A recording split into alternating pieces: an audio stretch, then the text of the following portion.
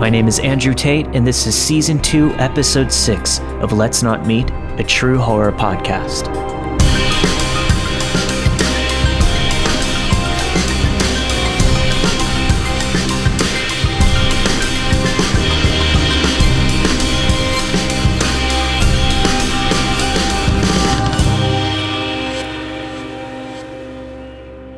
When I was in college, I had a friend who I'm going to call Caroline. We met through a community service student organization at the University of Florida. We had a couple of mutual friends and often went to parties together. Caroline was always very chill and was up for whatever that we had in mind. But for the most part, our interactions were always in a group environment, and we never really spent any alone time together. I graduated in 2003, and we never kept in contact afterwards. Then maybe in 2010, I received a Facebook message from Caroline. At first, I was pleasantly surprised to hear from her since we haven't seen each other in over 7 years. But as I read the message, I found that there was something very strange about her message. It was very cryptic, saying that she needed to speak with me and asking for my number. For a moment, I thought maybe it was a fake message from a fake account, but then I went to her profile and saw that it was indeed her. The page was relatively empty, with a few posts filled with quotes or things like that, and then there were 2 profile pictures of her.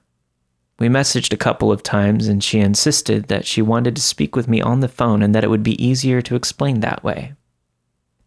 I thought it was strange, but being the trusting person that I am, I said why not? I knew her in college, and I had fond memories of her. When we finally got on the phone, within 2 minutes, I knew that it was a bad idea. I recognized her voice immediately, but there was something odd about her. It sounded like she was fishing for information, and there were times where she would ask me a question which I didn't feel comfortable answering, and then she would just fill that time with silence, waiting for me to respond. She simply sounded off. I finally learned that she was in Jacksonville, Florida, and had a fight with her abusive father and was currently living in a homeless shelter. She told me that her father was physically violent with her, and so she called the cops on him, and now he threw her out. But the whole time she was telling me her story, she sounded detached and emotionless. Something wasn't right, and I can tell that there were things she wasn't telling me. Finally, she approached the subject. She wanted to know if she could come and live with me. I was really confused. I haven't seen or heard from her in over 7 years, and out of nowhere she contacts me and says that she wants to move in. I told her that I wasn't anywhere near where she was. I was in New York. I told her if she wanted to come visit, she was more than welcome to stay for a few days, maybe 2 weeks at the most, but I simply can't have her move in with me. I live in a very small Manhattan studio. We agreed to discuss further at another time and ended the call. I needed to process the whole situation. Afterwards, I started contacting some of my friends from college to see if they had heard from Caroline in the last 7 years. A couple of my friends responded saying that no, they haven't kept in contact with her, but that she had recently contacted them with a similar story, and that they too thought she sounded strange and they were a little unnerved by her. One of my friends suggested that I stop contact with her completely and block her on Facebook. I contacted another friend who was best friends with Caroline in college, and she actually didn't respond to me at all, which I thought was very strange. Within that same week, Caroline called me 2 or 3 times discussing the same matter. I told her it doesn't make sense for her to come all the way to New York from Florida if she didn't have any plans as to what to do next. She then mentioned that she had family in New York as well, so she wouldn't be completely alone. So I said, if you have family in New York, why don't you just stay with them instead? We haven't spoken or seen each other in over 7 years. She then said, well, I'm not very close with my family, and we actually don't really talk. At that point, I was getting a little frustrated. She was very persistent. Then finally we decided that if she does come, she can stay for a few days and contact her family in the meantime. And I'm sure you're asking why on earth I would continue talking to her, and the answer is simply I don't know. I don't know what made me agree to any of it. I guess I'm just too nice and naive. So a day later, I got a call from a facility asking to speak with me and make arrangements for Caroline. I was thinking, what arrangements? The guy on the phone asked me about my living conditions and if I was taking responsibility for Caroline, and that he would be sending me paperwork. I said, wait a minute, what are you talking about? Taking what responsibility? We were on the phone for maybe a half an hour, talking about the phone discussions that I had had with Caroline over the last week. Apparently, Caroline had told the facility that I was taking responsibility for her and that I had agreed to take her in my care. After the call, I didn't hear back from Caroline. Over the next few years, Caroline would continually send me Facebook requests, and I would either ignore or block the request. But then she would send me another with a completely different spelling of her name. Then a little less than a year ago, while I was on the subway on my way home from work, I got an AirDrop notification on my phone. I was watching a show on my phone at the time, so I just ignored it. Then I got the notification again. I saw the preview that it was an illustration of a woman with a shaved head, and her head was tilted down, but her eyes were looking up. I thought, what a creepy profile picture. What a creep. I ignored it again and continued watching my show. Then I got a notification a third time, and this time I saw that it was from Caroline. The crazy thing is, I actually didn't really put two and two together until I got home.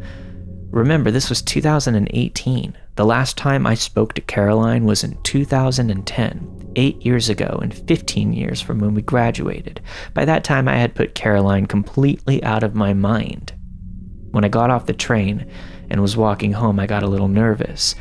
It finally dawned on me that in order for someone to airdrop you, they had to be within a certain distance. I didn't understand how she knew I would be on that train. My only conclusion was that she saw my place of employment on Facebook, and since I work for a large company based in New York, it would be a quick Google search to find out the address of my office. Was she waiting for me to get off of work? How did she even find me in a mass of people during rush hour? And was she following me home? The next day I got a text message from a number that I didn't recognize. It said, "Hi Danny, this is Caroline. Just wanted to let you know that this is my new number." I immediately deleted the message and put the number on block. Then I realized that might have been stupid. I should have kept it, as that would be evidence on my phone. I actually started to regret that I didn't accept the airdrop. It would have been even more evidence. I never really spoke to anyone about Caroline, but after that day I told my boyfriend and a couple of close friends about her, so in case something was to happen to me, they would know what to tell the police.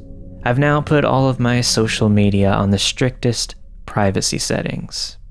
I've come to see all of the mistakes that I've made, and I'm more cautious and conscious of my surroundings.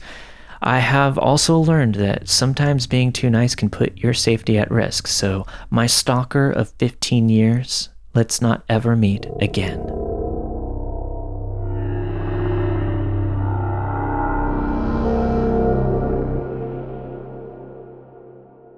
This is something that happened to me about a month ago. It's still fresh in my mind, and quite frankly, it still gives me chills whenever I go into work to this day. Some background info before I get into the story. I'm a female that also happens to be gay. I have a girlfriend, and we both have promise rings. Rings that we show off to anybody that leans towards the flirtier side, or tells us that they want to take us out on a date or something like that. Anyway, I work at a small mom-and-pop coffee shop in a small community with a few coworkers and a lovely boss that treats us fairly well. We all get along pretty well and even go out together outside of work, just to hang out and have a good time. One coworker that I'm rather close to, and am now even closer to this day, is Matt. Matt is a tall guy. taller than me even, and I'm 6 foot tall, with a slim but muscular build. He's a really nice guy. I think he even had a crush on me at some point until he found out about my girlfriend. And we've been great friends since he started working at the shop with us. We get all sorts of people around the shop, mostly middle class or upper class people that all tend to be very sweet, apart from some picky, entitled assholes. There's also a few strangers that blow in from out of town. No big deal. We had a regular come in almost every weekend.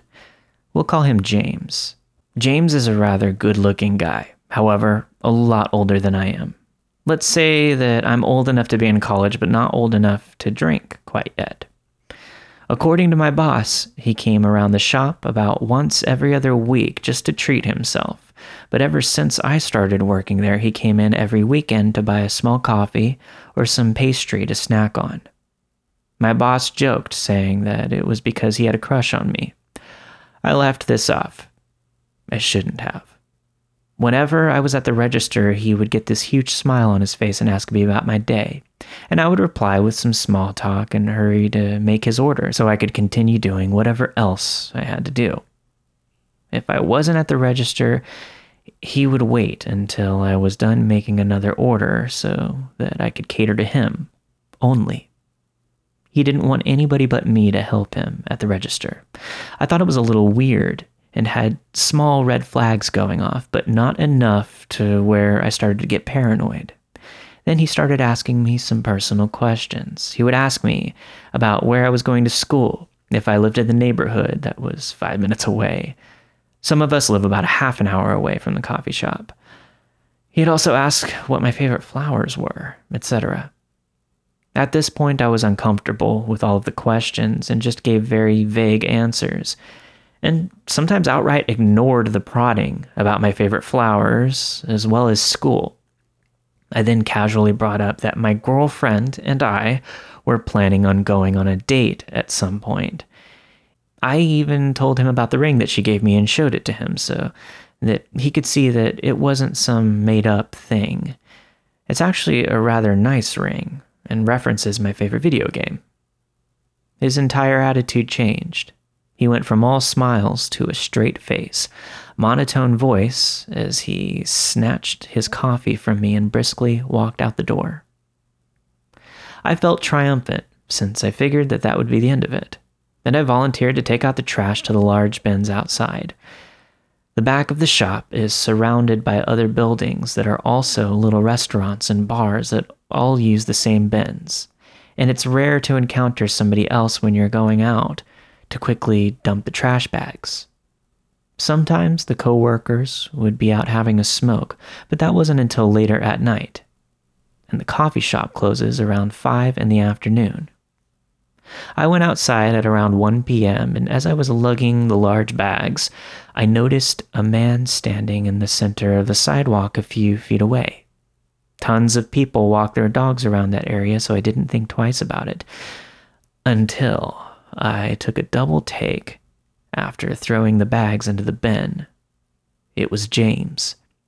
He was just staring at me, and with my chronic anxiety and paranoia, something told me to stop looking and book it back into the shop. Just as I turned around to start fast walking, I heard large footsteps running towards me. I instantly picked up speed. Just as I bolted up the steps and opened the door to the shop, turned around and slammed it, I saw that James was right behind me. His hand was about to stop the door until I shut it and locked it, hyperventilating due to the panic attack that was coming. Matt was working with me that day, and he heard me crying and struggling to breathe in the back, calling my girlfriend for me so that she could calm me down.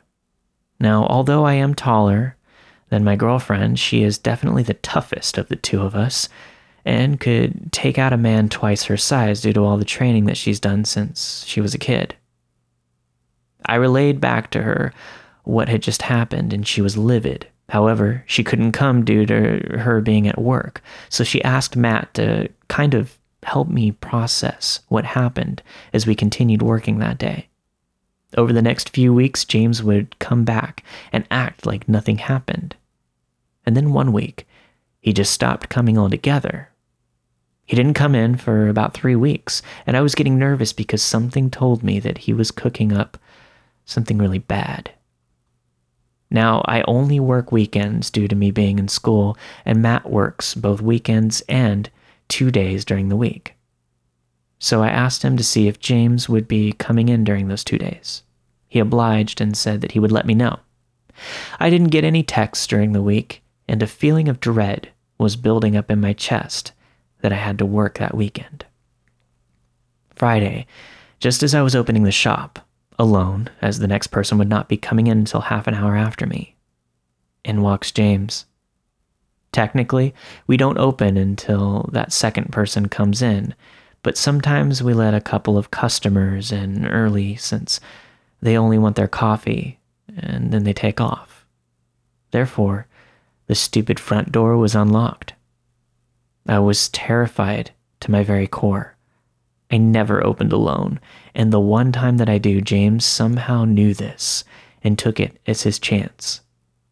As I saw him walk up, I texted my boss, who was off that day, to look at the cameras and tell Matt, who was working with me and was coming in half an hour later, to hurry up because I did not want to be alone with this man. He started his usual small talk, and I obliged, not wanting to possibly set him off. He started going on about how pretty I was, comparing me to models. Flattering, but no thanks.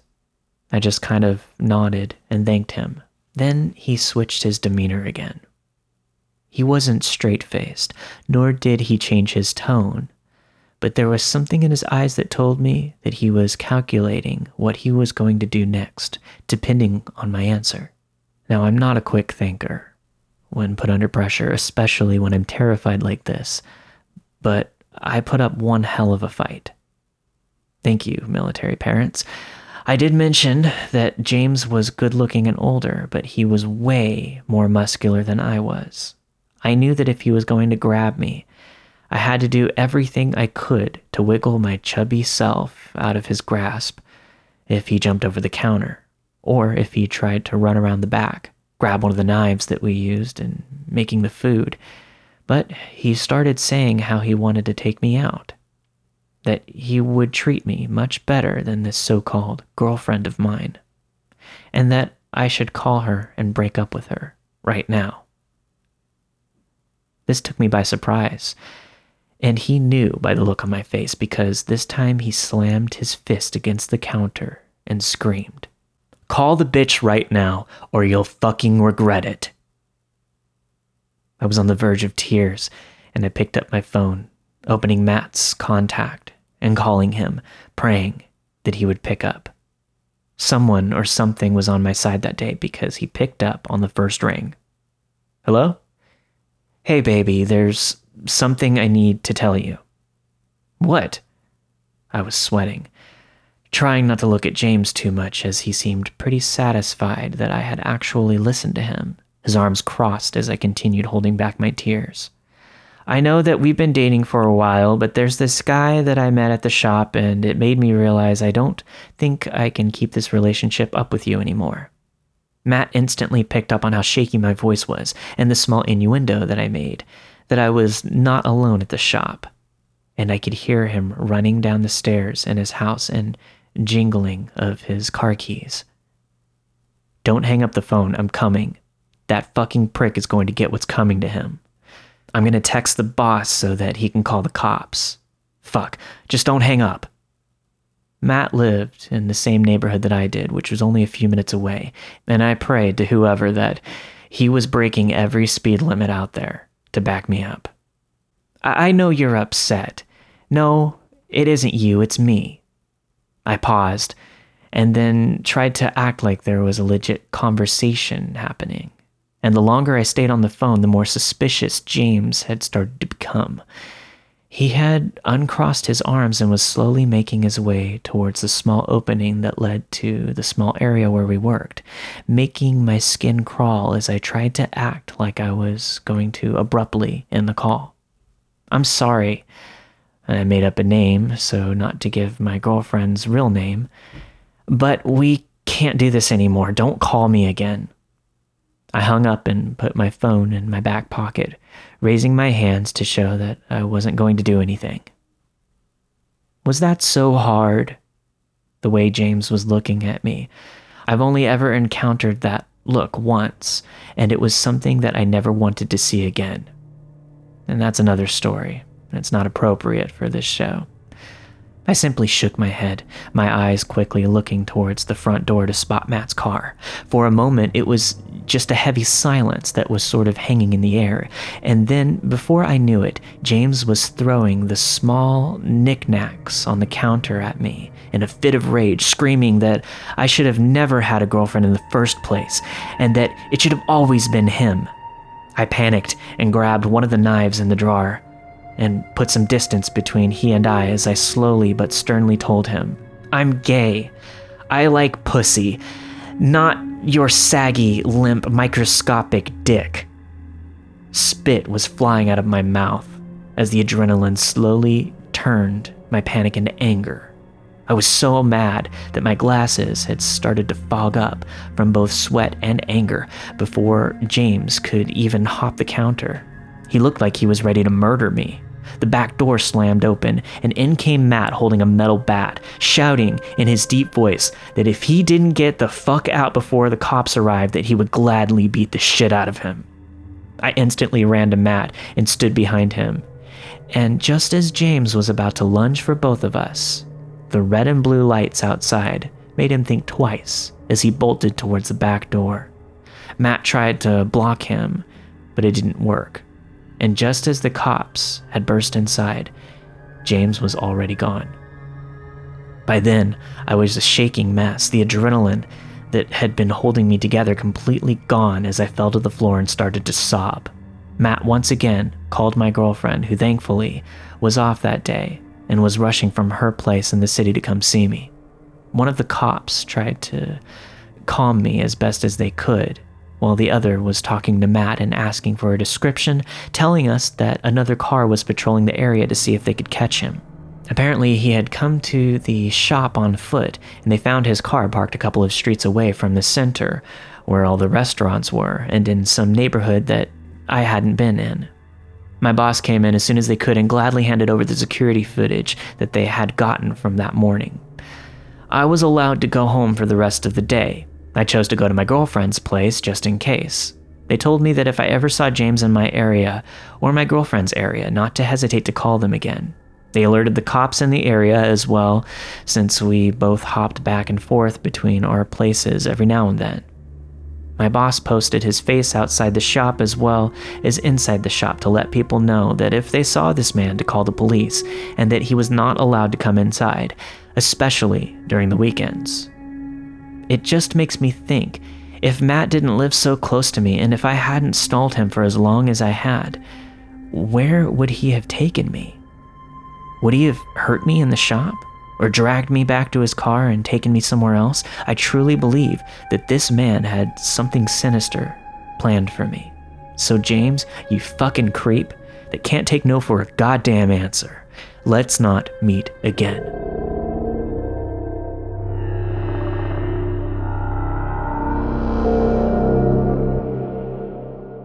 This took place when I was 19 years old. My family was moving to a new house and I was moving out of state. I had stayed a week longer to help my family get everything moved to the new house before I left. We lived in a very poor neighborhood, the ghetto, honestly. We were used to shady encounters with creepy crackheads around the area, unfortunately. My mother was moving from this area to a very rural country area as she didn't want to raise my brothers in a dangerous neighborhood anymore. It was July, and we had spent a good 2 weeks loading trucks, throwing things out, moving furniture, and cleaning the house. We had U-Haul trucks and family friends' trucks loaded with our furniture on our dead-end road all week back and forth. The last couple of days of moving everything to the new house, my mom and brothers began sleeping in their new home. Now, I wasn't too thrilled about the lack of Wi-Fi at the new house, and seeing as it was in the boonies and the cell connection was awful, at that time, my boyfriend and I were very long distance, so my cell phone was the only means of connection to him, and I felt that I needed to be in contact with him all day. I was also having a hard time leaving the house that contained so many memories. That was a mistake. I begged my mom to let me stay alone at the house as the Wi-Fi was still up and my bed was still there. I told her I wasn't ready to leave yet. I would finish cleaning up so she didn't have to. I wasn't comfortable at the new house, etc., etc. Every argument in the book, my mom was hesitant and said no multiple times. She hated the idea of leaving me alone in a near empty house in a bad neighborhood.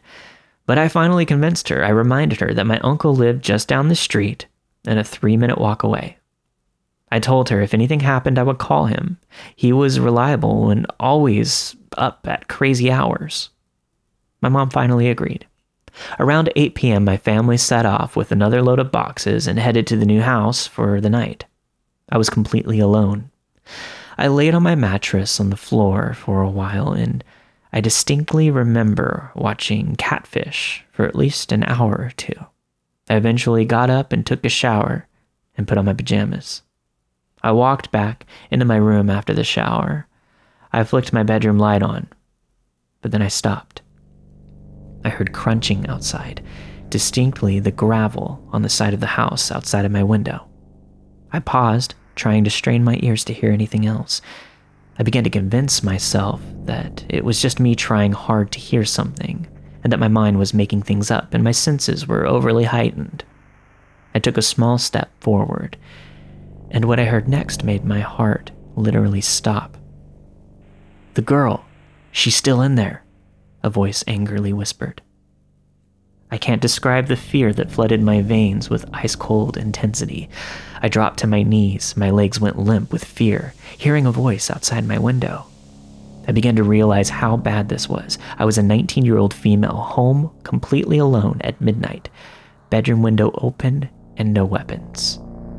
I'm sad to say that I completely froze up. The voice spoke again, a second voice. It said something about going in, and asked, "Do you have it?" There was more whispering, but I couldn't make out what it was. It was indistinguishable muttering. I was sitting beneath my window, with my back pressed against my bookshelf, trying to hide myself beneath the window that they stood at. My curtains are very sheer, and I knew that they could see into my room. They obviously quickly determined that I was still in the house. I heard crunching yet again, this time retreating. I waited until I couldn't hear any footsteps, then dove onto my bed for my phone. I couldn't dial my uncle's number because my hands were trembling so uncontrollably. I didn't think to call 911, but I knew my uncle would get to me lightning fast anyways, as his house is directly down the street. Just as I pressed the green call button to call him, I heard the front door handle jiggle. I let out a scream of pure fear, not remembering if my mom locked it behind her. I stood and slammed my window, then locked it. Then I heard the door handle stop moving. It was locked. Thank God it was locked. I snuck down the hall to my mom's room and peered towards the front door.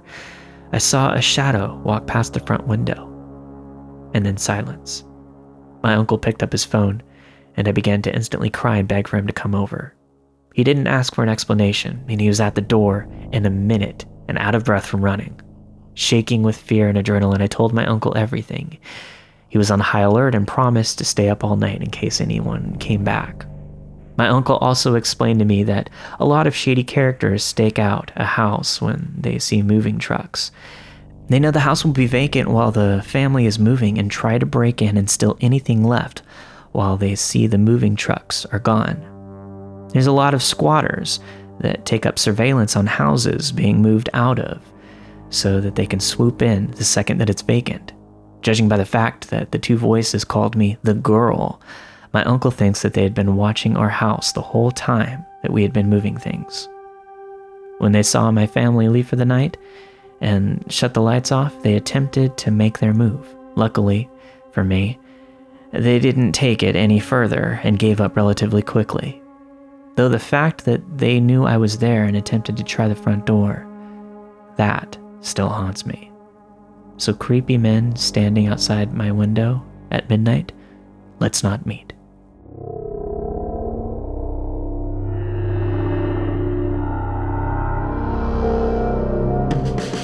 Thanks for listening to this week's episode of Let's Not Meet, a true horror podcast. This week you have heard Caroline by Danny Pang of the Haunted Friends podcast, From Regular to Banned by Reddit user Lil M, 1999, and finally, The Girl, She's Still In There by Reddit user ASAP Destiny. Special thanks to my new assistant Brandon Lanier for helping me put together the stories for the show this week. And if this show was not enough, don't forget you can always go to patreon.com/Let's Not Meet podcast to get access to all the bonus episodes. I just released one yesterday, so keep a lookout for that one, all you patrons in your feed. I'll see you guys next week for a brand new episode of Let's Not Meet.